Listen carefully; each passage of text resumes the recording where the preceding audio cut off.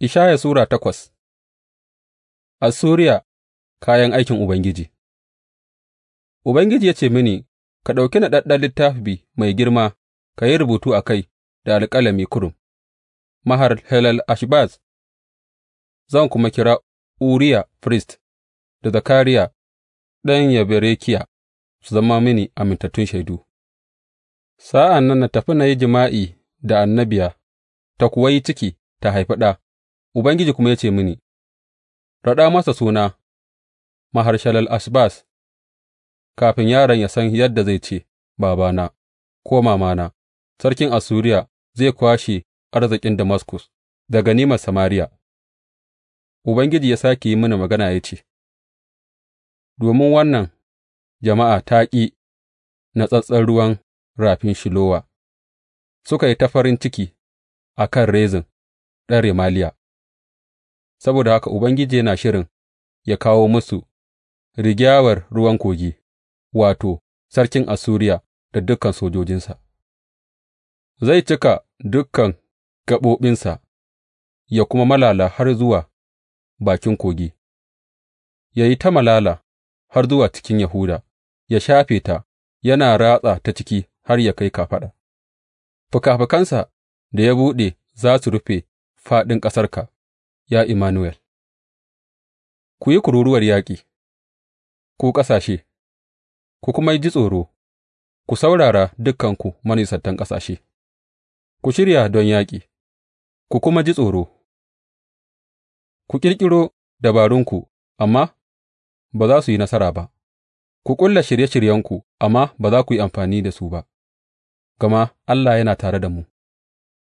Jin tsoron Allah. Ubangiji ya yi mini magana da hannunsa mai ƙarfi a kaina, yana yi mini gargaɗi kada in bi hanyar waɗannan mutane, ya ce, Kada ka kira wani abu makirci game da kome da waɗannan mutane suke kira makirci, kada ka ji tsoron abin da suke tsoro, kada kuma ka firgita game da shi. Ubangiji Maɗaukaki shi ne za ka ɗauka a matsayin mai tsarki, shi ne wanda za ka ji tsoro, shi ne za ka yi rawar jiki a gabansa, zai kuwa kasance a wuri mai tsarki, amma ga dukan gidajen Isra'ila zai zama dutse da zai sa mutane su yi tuntuɓe, dutse kuma da zai sa su fāɗi, ga dukan mutanen Urushalima kuma zai zama tarko da raga. Yawancinsu za su yi tuntuɓe, za su fāɗi, za a kuwa ragargaza su, za a sa musu tarko a kuma kama su. Ɗaura shaidan nan ta gargaɗi, ka kuma yimƙe umarnin Allah a cikin almajiraina. Zan saurari Ubangiji, wanda ya ɓoye fuskarsa daga gidan Yaƙub, zan dogara gare shi. Ga ni da yaran da Ubangiji ya ba ni, mu alama ne da shaidu a cikin Isra'ila, daga Ubangiji Maɗaukaki, wanda yake zama a Dutsen Sihiyona. Sa'ad da mutane suka ce muku, Ku nemi shawarar ’yan bori da masu sihiri, waɗanda suke shaƙe murya har ba a jin abin da suke faɗi, bai kamata mutane su nemi shawara daga Allahnsu ba? Me zai sa ku nemi shawara daga matattu a madadin masu rai? Nemi umarnin Allah da kuma shaidar jan kunne. Duk wanda bai yi magana bisa ga wannan kalma ba su da amfani.